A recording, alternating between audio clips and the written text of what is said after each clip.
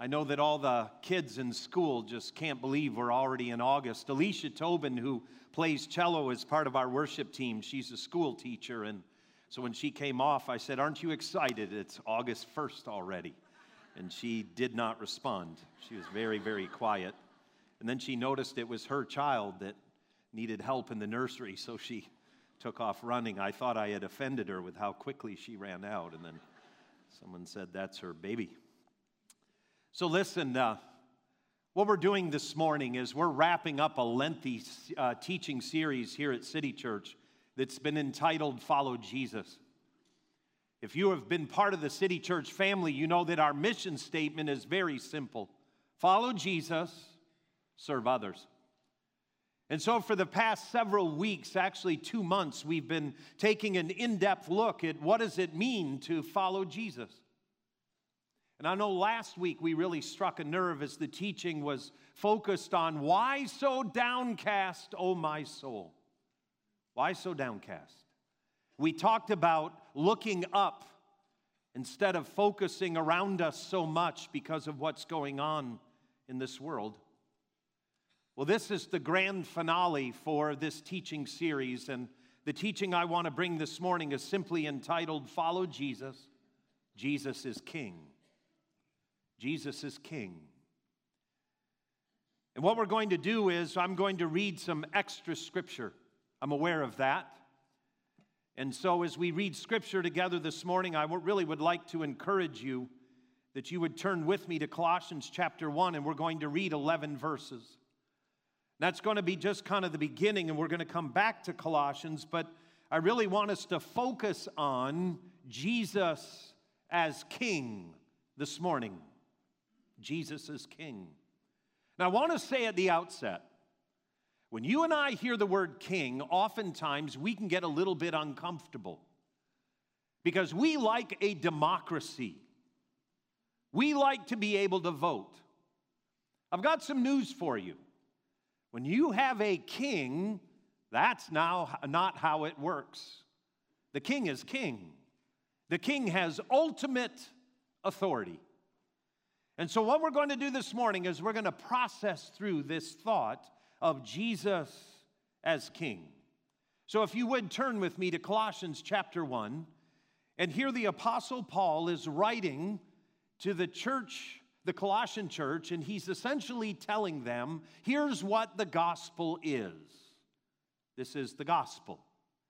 When you talk about the gospel of Jesus, he brings that to the Colossian church. We're going to pick up our reading in verse 12, and I know for some of us, especially if you're newer to faith, or you're just checking out faith, maybe you're not a Christian yet, you've never really yet decided to follow Jesus, you'll have the opportunity to do that before we conclude our time this morning. But as we read this, I really want you to focus and read along. Here's what the Apostle Paul writes in the book of Colossians, chapter 1, verse 12. We're kind of picking up a prayer that he's praying for those people, and we're kind of picking it up midstream. Here's what he writes.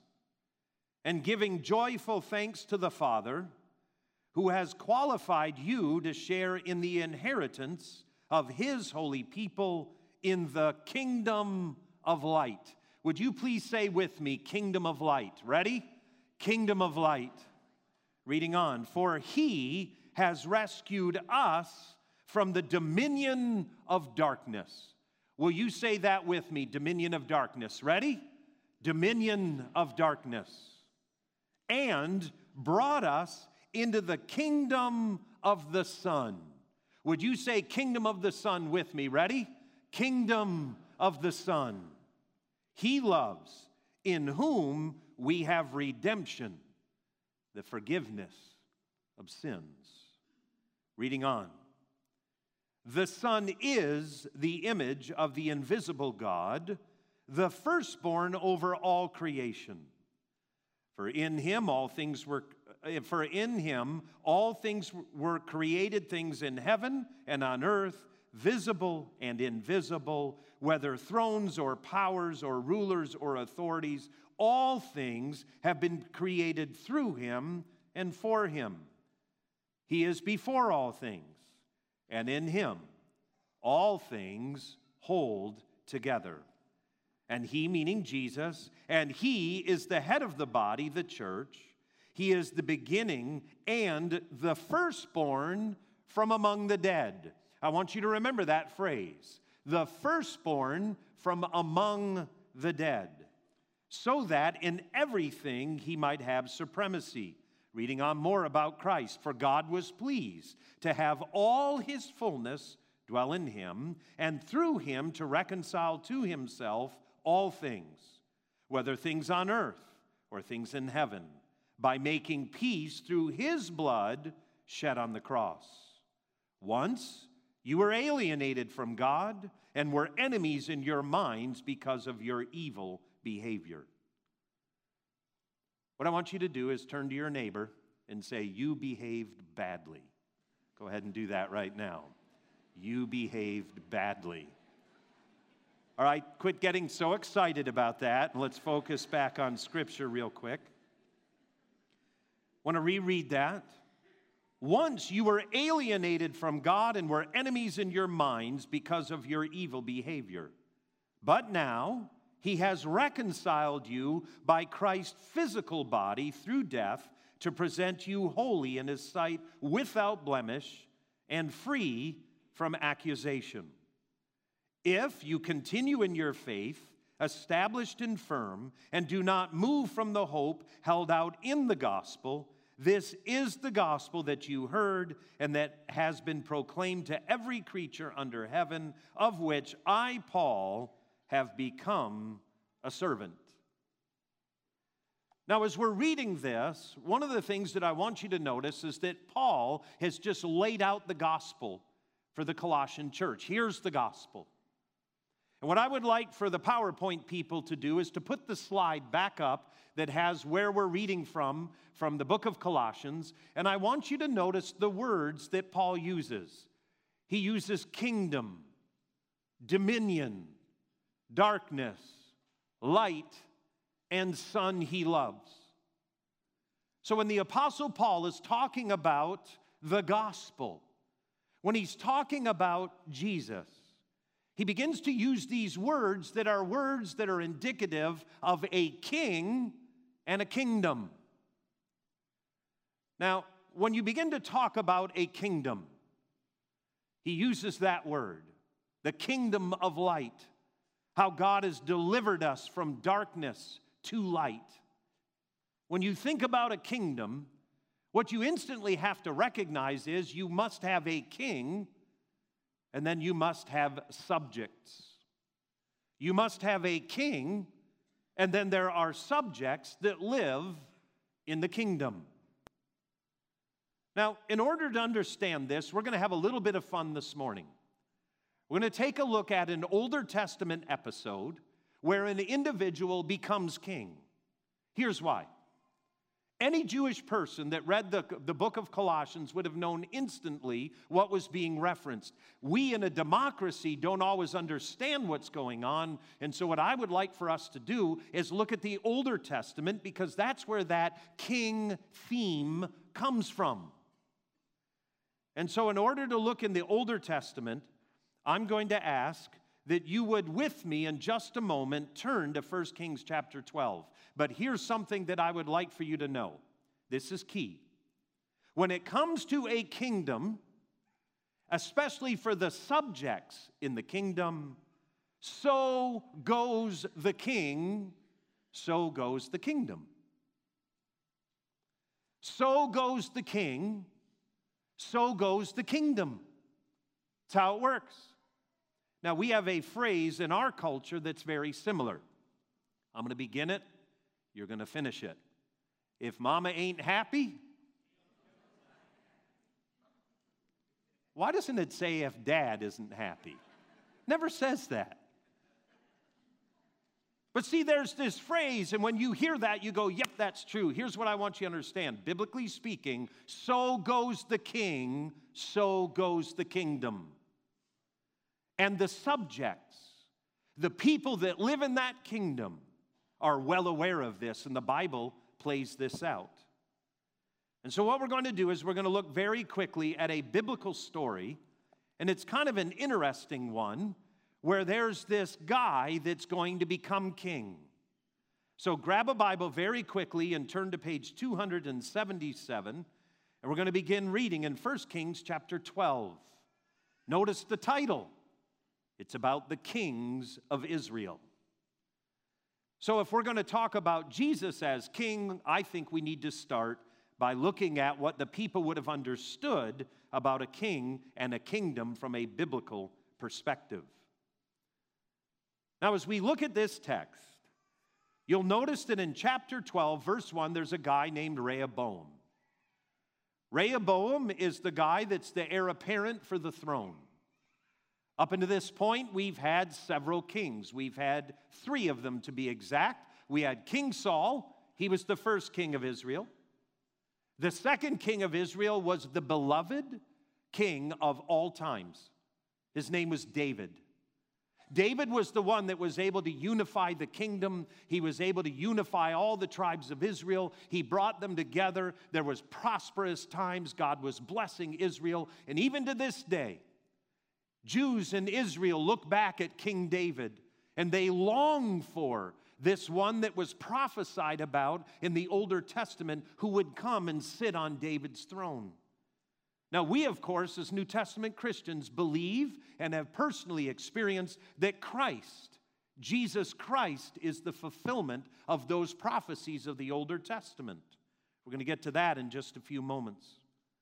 But here we have the 4th king that's getting ready to be crowned as king over Israel.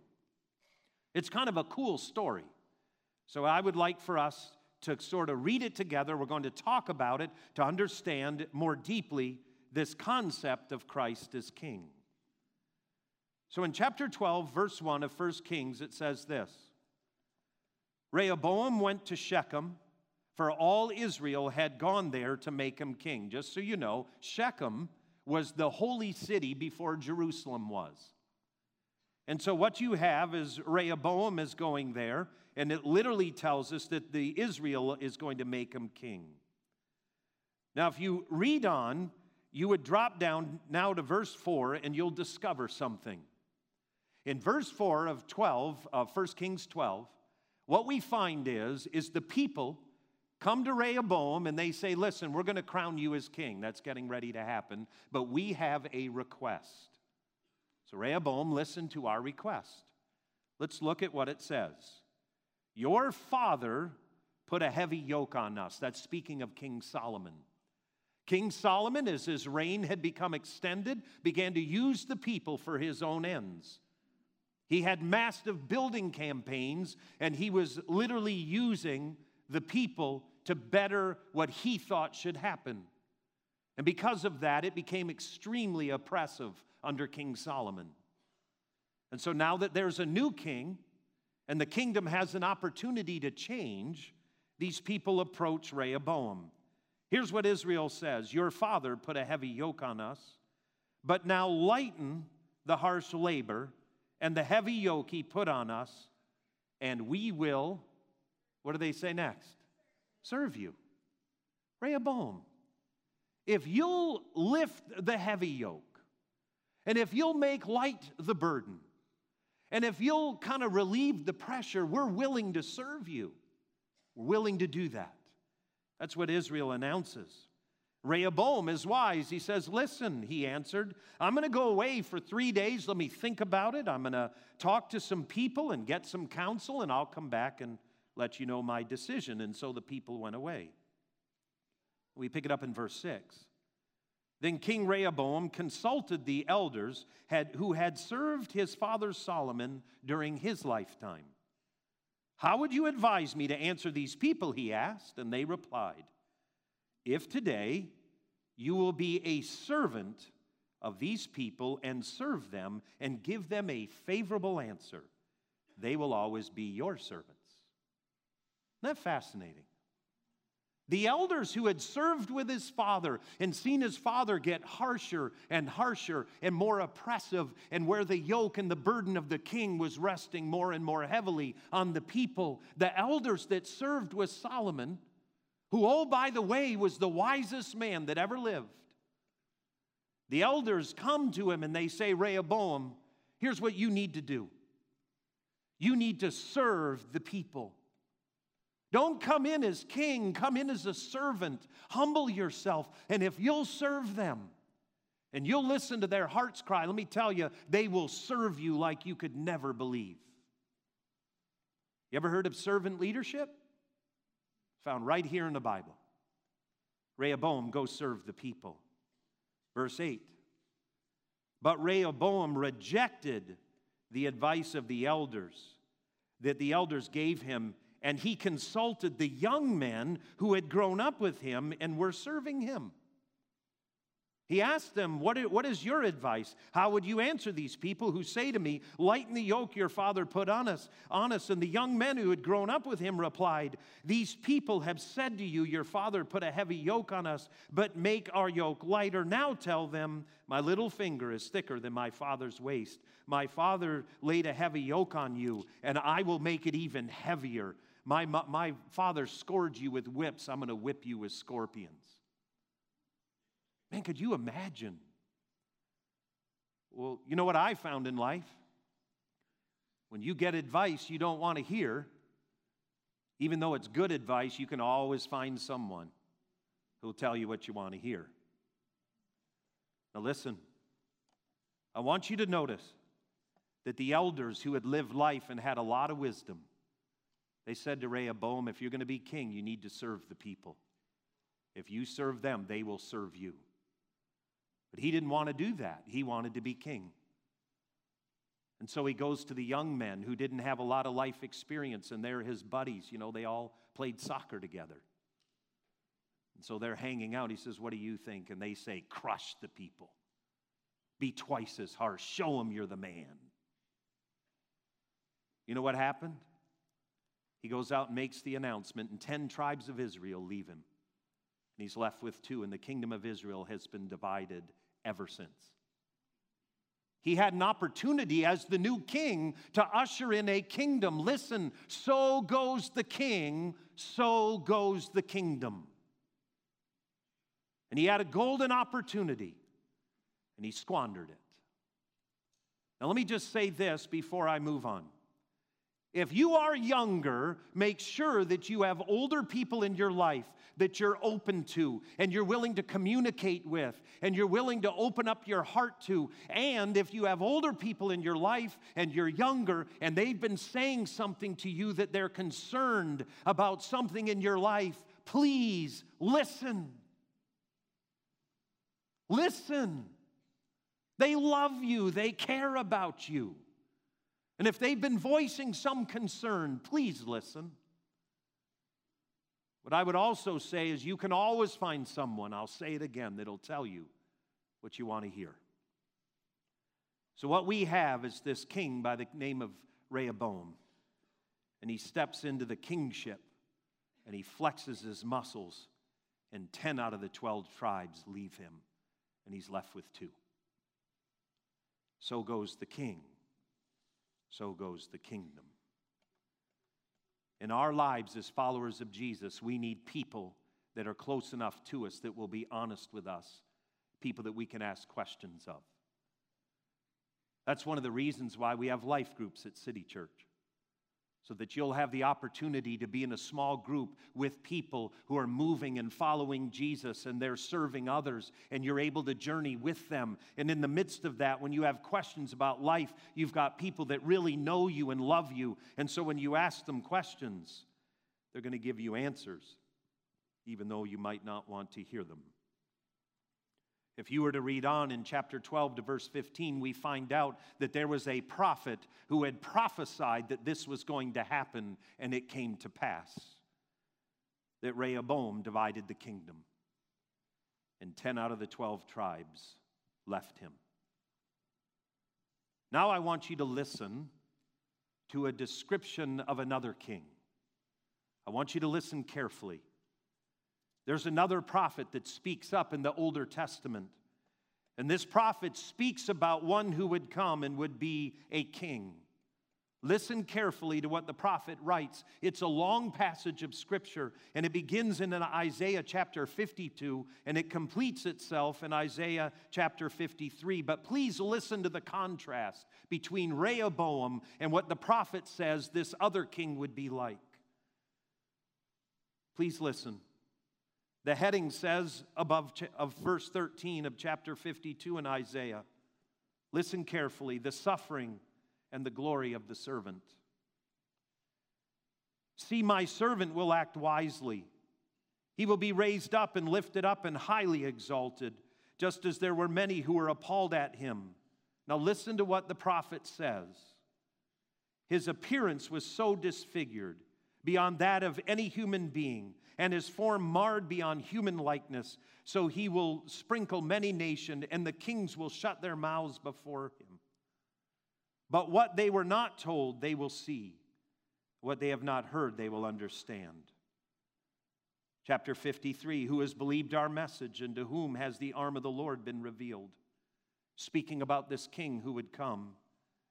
He grew up before him like a tender shoot, like a shoot out of dry ground. He had no beauty or a majesty that attracts us to him, nothing in his appearance that we should desire him. He was despised and rejected by mankind, a man of suffering and familiar with pain. Like one from whom people hide their faces, he was despised and we held him in low esteem. Surely he took our pain and bore our suffering. Yet we considered him punished by God, stricken by him and afflicted. But he was pierced for our transgressions. He was crushed for our iniquities. And the punishment that brought us peace was on him, and by his wounds we are healed. We all, like sheep, have gone astray. Each of us has turned to our own way, and the Lord has laid on him the iniquity of us all. He was oppressed and afflicted, yet he did not open his mouth. He was led like a lamb to the slaughter, and as a sheep before its shearers is silent, so he did not open his mouth. By oppression and judgment he was taken away. Yet who of this generation protested? For he was cut off from the land of the living. For the transgression of my people he was punished. He was assigned a grave with the wicked and with the rich in his death, though he had done no violence, nor was any deceit in his mouth. Yet it was the Lord's will to crush him and cause him to suffer. And though the Lord makes his life a sin offering, he will see his offspring and prolong his days, and the will of the Lord will prosper in his hand. After he has suffered, he will see the light of life and be satisfied. By his knowledge, my righteous servant will justify many, and he will bear their iniquities. Therefore, I will give him a portion among the great, and he will divide the spoils with the strong, because he poured out his life unto death and was numbered with the transgressors. For he bore the sin of many and made intercession for the transgressors. Let me ask you a question. Who is Isaiah talking about? Jesus. I want you to contrast what the prophet said about Jeroboam and now what happens to Jeroboam and what the prophet had to say about Jesus. Totally different. You've got one king who becomes aggressive and greedy and hostile. You have another king who's coming in to lay his life down and to meet the needs of the subjects of his kingdom. When Jesus is first announced in the Newer Testament, here's what's announced to his mother Mary.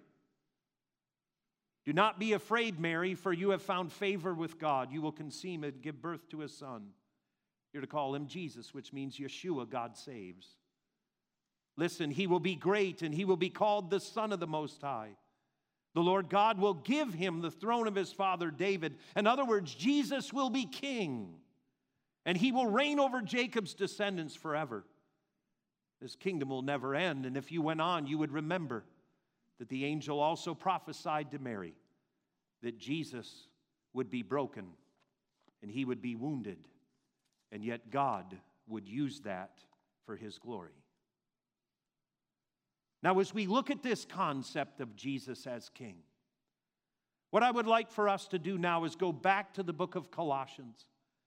Go back to that passage of Scripture that we read at the very beginning. That passage that talks about Paul explaining the gospel to the Colossian church. And so grab your Bible quickly and turn with me to Colossians chapter 1, verses 12 through 23. As we turn back there's certain things that I would like to highlight to you and to me as we follow King Jesus. In verse 13, the Apostle Paul writes something that's incredible. And I really want us to sit on this and think about this. What's being talked about here is the kingdom of light. And in verse 13, it says this about Christ. For he has rescued us from the dominion of darkness and brought us into the kingdom of the Son he loves, in whom we have redemption, the forgiveness of sins. When you think about Christ as King, when you think about the kingdom that Christ has established, remember, so goes the King, so goes the kingdom. And I want you to notice what this King is doing. This King is rescuing people from darkness and bringing them from the dominion of darkness into the light. From darkness to light. When I think about that phrase, here's what touches me as a Christ follower. I wasn't just a bad person who needed to be made good. I was a person that was dominated by darkness. I needed someone to rescue me and to bring me out of that dominion and to bring me into where there was light so that I could see and I could move and somehow this thing called life could begin to make sense. But listen, you can't rescue yourself when you're in darkness. You can't do it. You can't see straight. You don't know which end is up. But it's amazing to look at how Scripture says he has rescued us and brought us from the dominion of darkness into the kingdom of the Son that he loves. Oftentimes, kingdoms were given to the sons of the kings. Ultimately, God is the king. But he offers this kingdom here on this earth, and he makes Christ as king. So ultimately, God, therefore, as king, is king as well. And what we find is that the gospel is this incredible story about how this world is broken and it's filled with darkness and it's filled with chaos and people can't tell which end is up, and out of grace and out of love and out of mercy, God sends his Son into this world to usher in a brand new kingdom. And that king is not the king that came to dominate you and me, but he came to serve us and to humble himself and to provide for the ultimate need. And that is so that we could be forgiven of our sins and be in right relationship with God, the creator of all that there is. Verse 15 says something that's very profound. In verse 15, and I really want us to catch this as we process through these scriptures, but verse 15 tells us this, that the Son, Jesus, is the image of the invisible God. If you want to know what it looks like for God to be king, then look at Jesus. So goes the kingdom. Wherever the king goes, so goes the kingdom. And what we have here is Jesus Christ being brought by God the Father, and he enters into this world, and the king has been born. And in that, we discover what it looks like when God is king. As we look at these passages, we discover that Christ as king is literally the image of the invisible God. You want to know what God looks like? Look at Christ. And then verse 17 says this, that he is before all things, and in him all things hold together. Here's what that speaks to me. If you are struggling in your life, and you feel like you're in darkness, I've got incredibly good news for you. There is a king who is establishing his kingdom in the midst of darkness. And this king is one that knows how life works. I have watched countless people through City Church over the past 18 years come to Jesus and meet him, and their lives are absolutely transformed. Confusion begins to leave. Self-hatred and self-doubt begins to leave. Sexual addiction begins to leave. Drug addiction begins to leave. And all of these things that have had these people in bondage and in darkness and left them in the ditch of life, suddenly through King Jesus, they're finding freedom and hope. Why? They're being brought from darkness into the kingdom of light. And what a transformation that is. I've met with people recently who at City Church that are in that transition. They're going from the dominion of darkness into the light. And I'd say it humorously, but it's actually profound. Have you ever walked out of a dark room and you walk outdoors and it's so bright you almost have to cover your eyes? You ever experienced that? I've watched people do that spiritually. They're coming out of the dominion of darkness, and as they move towards the light, you can see kind of this stunned look on their faces. They're beginning to follow Jesus, and they're learning what it means to be a Christ follower. But the powerful thing is that as Jesus begins to transform their hearts and their lives, they move from darkness into light, and suddenly life begins to make sense, and they can see things. Here's what I would say to you. I don't need to tell you this world is broken. I don't need to tell you that. The Bible in Genesis chapter 12 tells us that the wheels came off because of sin. I don't need to tell you that every human being has a longing of how it should have been. There's something in us that tells us this is not how it was supposed to be. And God, out of his incredible love for us, fulfills Isaiah 52 and 53 and sends his one and only Son into this world. And notice, when Christ steps in to the dominion of this world, he does not avoid the pain and suffering. He dives in it headlong. And he serves us as the suffering servant. My question to you and to me is this: are you still caught in the dominion of darkness? You know you are. And you've been struggling to have life make sense. What the Scripture tells us is Christ and who he is a king, and he's ushering in a new kingdom. And he invites you and me to be a part of it. Here's another profound thought that Paul brings to us. Verse 18. Christ is the head of the body of the church, and he is the beginning and the firstborn from among the dead. What Paul's referencing is the resurrection of Jesus. You know what the problem is with kingdoms? I'll tell you what the problem is.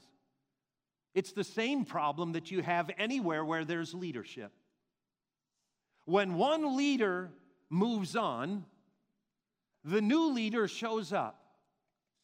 So goes the new leader. So goes the office you work in. So goes the institution you're a part of. Whatever it might look like. When one leader exits, a new leader comes in. The same with kings in the Older Testament. You see how one king would have a heart for God, and so goes the king, so goes the kingdom. And when the king had a heart for God, things went well, and life made sense, and the kingdom of Israel prospered. But when an evil king or a wicked king like Rehoboam stepped in, there was chaos and dysfunction and brokenness. And so every time there's a transition of power, people are biting their nails, going, oh no, what's this going to look like? Well, here's the incredible news.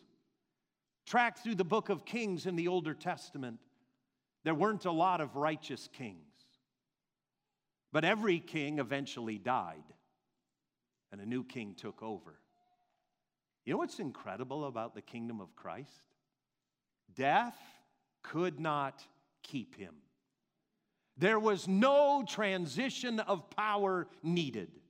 Because when a kingdom needs a new king because the king has died, everyone's worried. What Paul is teaching us is this: he's the firstborn from the dead. In other words, Jesus Christ was resurrected to life. Death could not hold him. Sin could not keep him because he had never sinned. Therefore, there's no transfer of power. Even though he is dead, he was buried. Now he's resurrected, and the same king that ushered in the kingdom is still sitting on the throne. Nothing has changed. That's huge. It's huge. Because the transition of power that everyone assumed would have to take place never happens. And what was promised to his mother Mary came true, that his kingdom will never end. Now here's what I know, is in just a few months, one way or the other, there'll be a power transition in our culture. One leader will come in and one will exit. But here's what I want to say to you. I want you to listen to Jesus's, let's say, political speak. Just imagine that Jesus is running to be the next king. And this is part of his political discourse. Here's what he's saying when he's out stumping to be your king and to be my king. This is what he would speak through the microphone on the steps of City Hall in every single city. And he would preach this out of every television set or computer screen. I want you to listen what King Jesus would say. Here's what he'd say. But when you give a banquet, invite the poor, the crippled, the lame, the blind, and you will be blessed. Although they cannot repay you, you will be repaid at the resurrection of the righteous. In other words, when Jesus throws a feast in his kingdom, you know who he's looking for? He's looking for the poor, the crippled, the lame, and the blind. He's not looking for you when you're at your best. He's looking for people who've been captured by the kingdom of darkness, and they're broken, and they're dysfunctional, and they know it. That's the kind of king he is. He's looking for those who need him. He's looking for those that he can serve. If Jesus was to get on our television sets, he would talk about the other kingdom. And here's what he would tell you: that the other kingdom is headed up by a thief. John 10, 10 and 11. That other leader of the other kingdom is a thief, and he comes to steal and to kill and to destroy. And here's what Jesus says about himself: but I, as king, I have come that you may have life and have it to the full. And then he says this: and I am the good shepherd. And the good shepherd lays down his life for the sheep. Then last but not least, here's what Jesus would say if you're in the middle of deciding which kingdom you want to be a part of. Here's what Christ would say. Imagine this in a political speech. Here Christ is as king, and he would say to you and me, Matthew 11, 28 through 30, come to me, all you who are weary and burdened, and I will give you rest. And oh, Rehoboam, you missed it. Take my yoke upon you and learn from me, for I am gentle and humble in heart, and you will find rest for your souls. For my yoke is easy and my burden is light. Jesus fulfills what the elders told Rehoboam to do. The elders told Rehoboam, go serve the people, lighten the yoke of their oppression, serve them. And so we have a king that guarantees you this: that if you will step into His kingdom, you will discover rest for your soul, and that His yoke is easy and His burden is light. Christ is building a kingdom, and He's the King. He's building a kingdom that's antithetical to the kingdom of darkness. And in building this kingdom, He would say to you and me, if you know you're broken, and you know you need help, and dysfunction has crawled up your spine and is strangling your life, and you know you feel like you're oppressed and you're living in darkness, there's a new King, and there's a new kingdom. And so goes the King. So goes the kingdom. And He is humble, and He is gentle, and He is kind, and He has come into this world to serve and to humble Himself, even to the point of death. Will you stand with me as we close?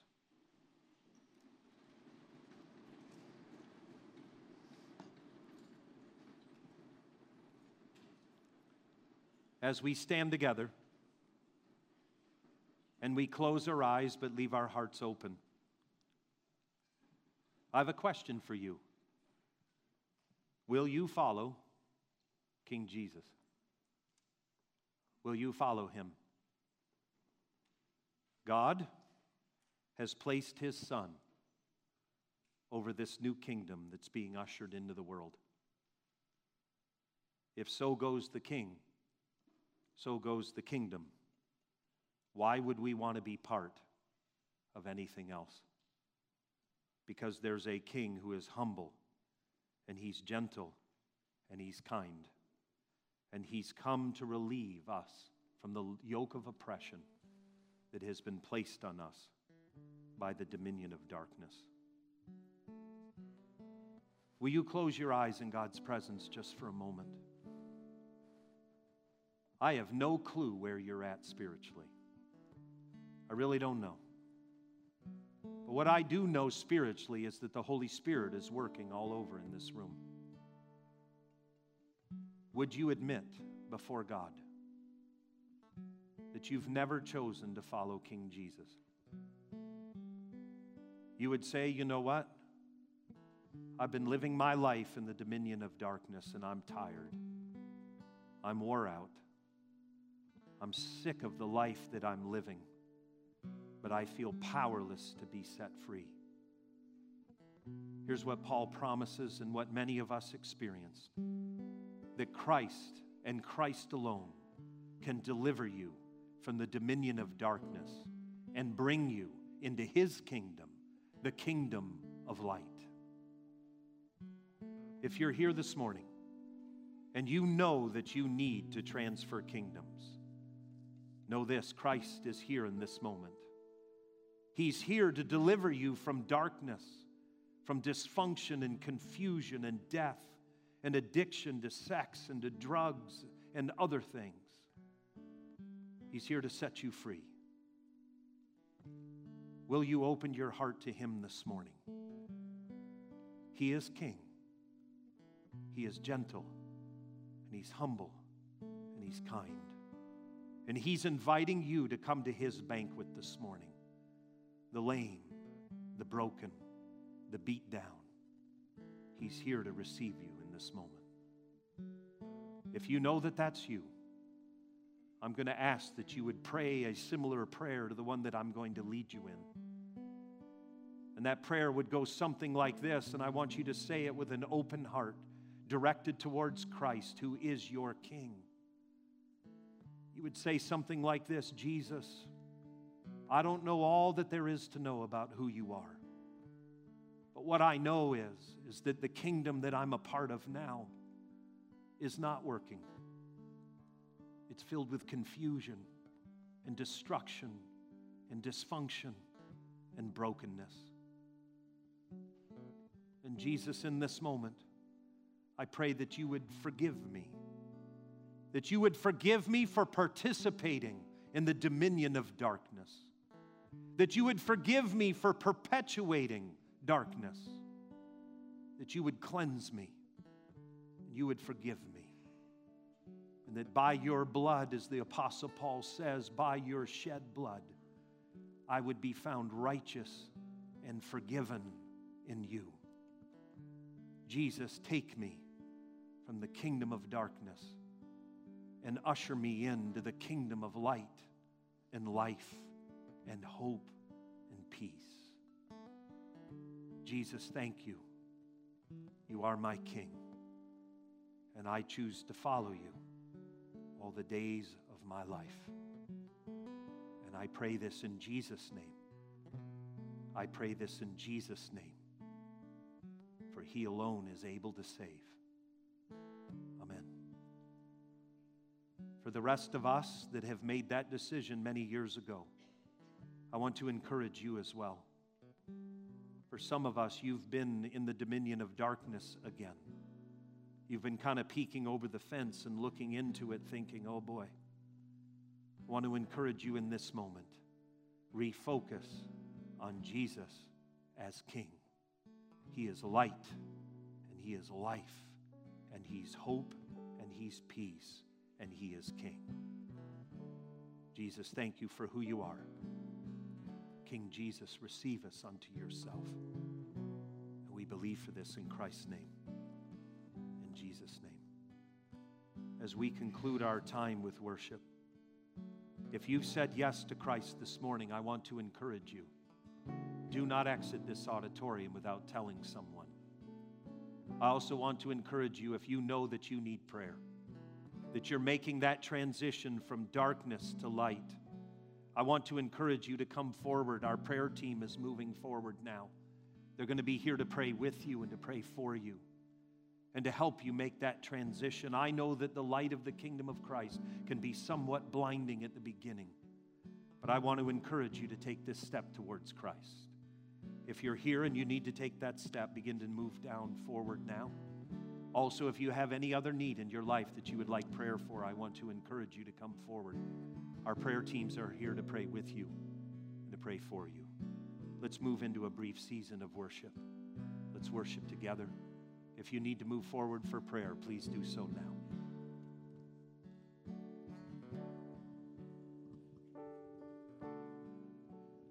Lord, I come, I confess, bowing here, I find my rest, and without you, I fall apart. You're the one that guides my heart.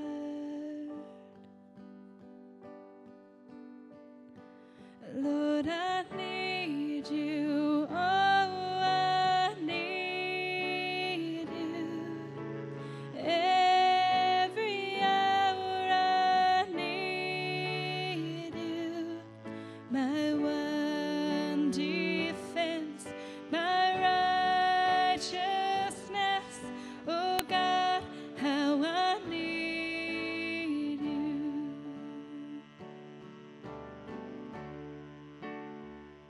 Where sin runs deep, your grace is more. Where grace is found is where you are. And where you are, Lord, I am free. Holiness is Christ in me. And where you are, Lord, I am free. Holiness is Christ in me.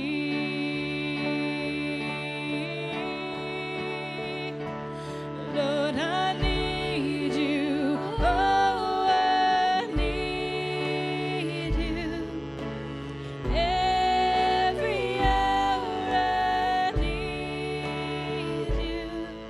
My one defense, my righteousness. Oh God, how I need you. Sing, Lord, I need you. Lord, I need you. Oh, I need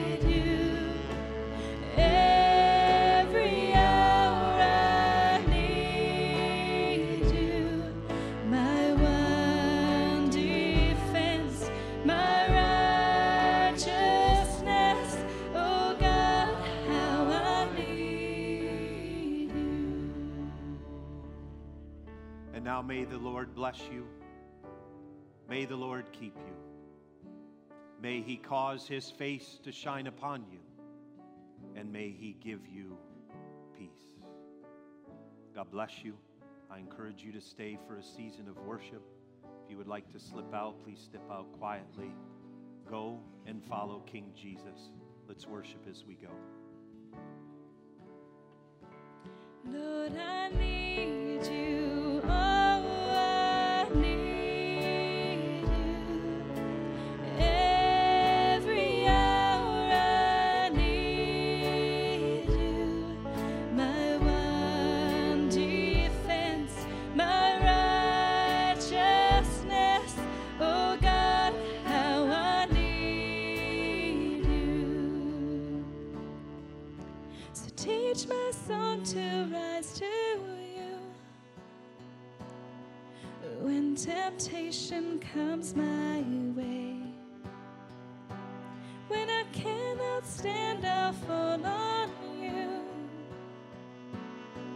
Jesus, you're my hope and stay. When I cannot stand, I'll fall on you. Jesus, you're my hope and stay.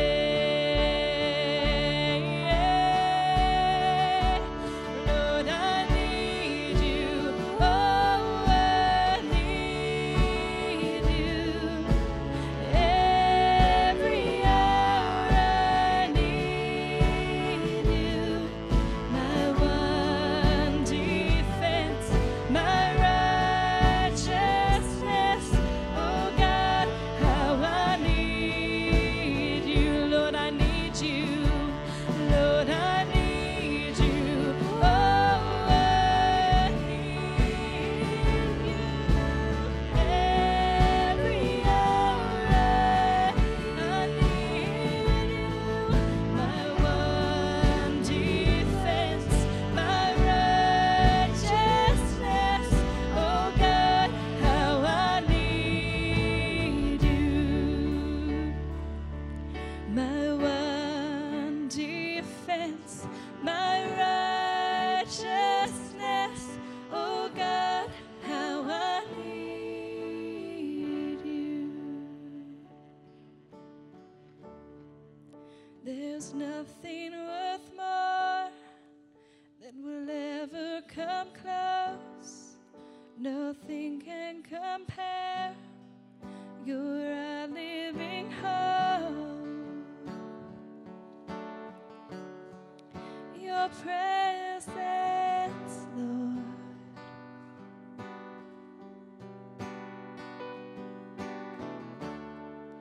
I've tasted and seen of the sweetest of loves, where my heart becomes free and my shame is undone.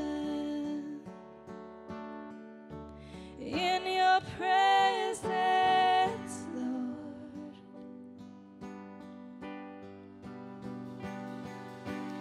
Holy Spirit, you are welcome here.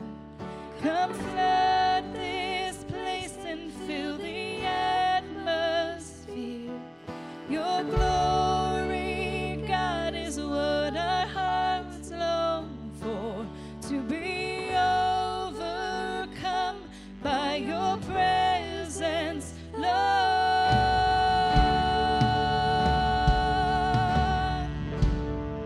Your presence, Lord.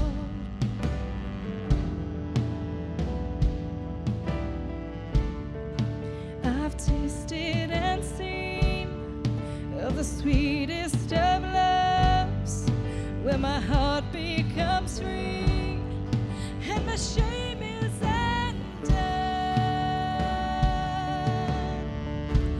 In your presence, Lord.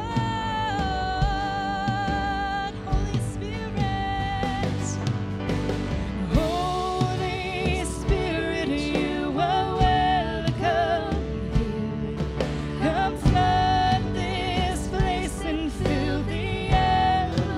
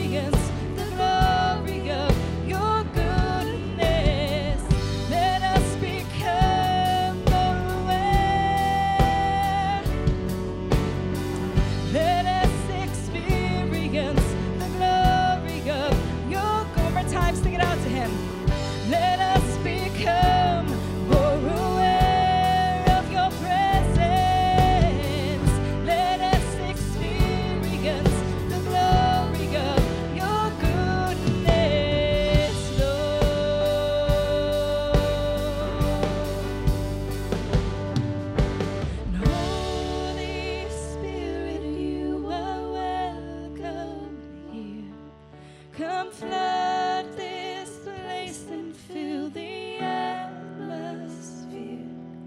Your glory, God, is what our hearts long for, to be overcome by your presence, Lord. Holy Spirit, you are welcome here. Come flood this place and fill the atmosphere. Your glory, God, is what our hearts long for. Your presence,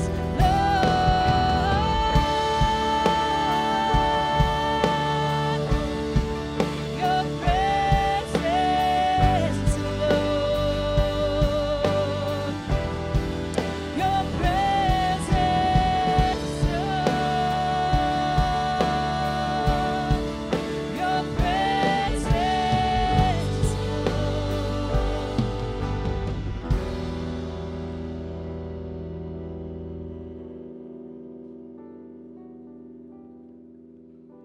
Thank you, Lord. Father, we thank you for your presence. We thank you that you are good, God. We thank you that we can come before your throne as your children, that we can call you Abba, Father.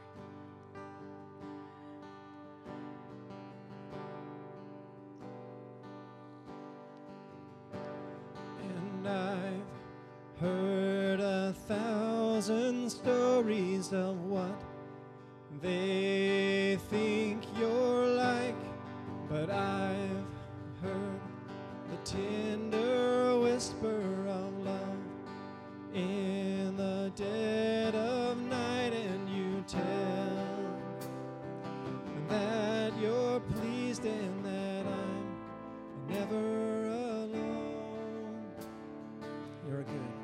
You're a good, good Father.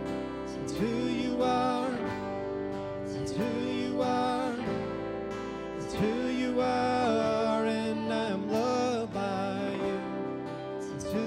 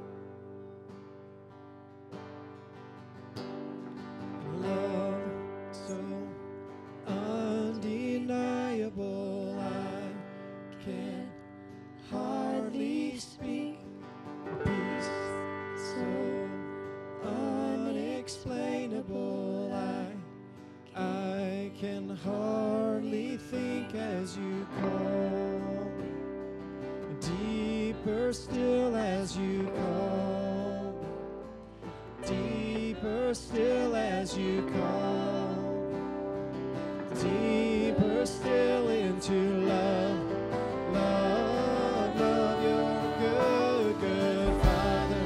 It's who you are, it's who you are, it's who you are, and I'm loved by you. It's who I am, it's who I am, it's who I am. You're good, good Father.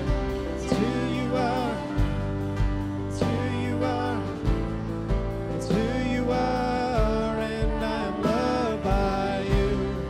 It's who I am, it's who I am, it's who I am. For you're perfect in all of your ways. You are perfect in all of your ways. You are perfect in all of your ways to us.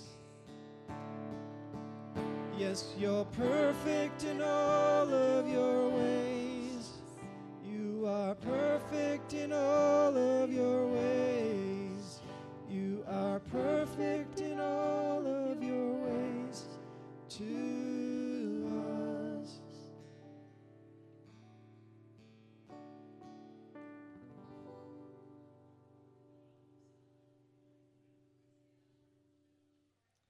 Go in peace.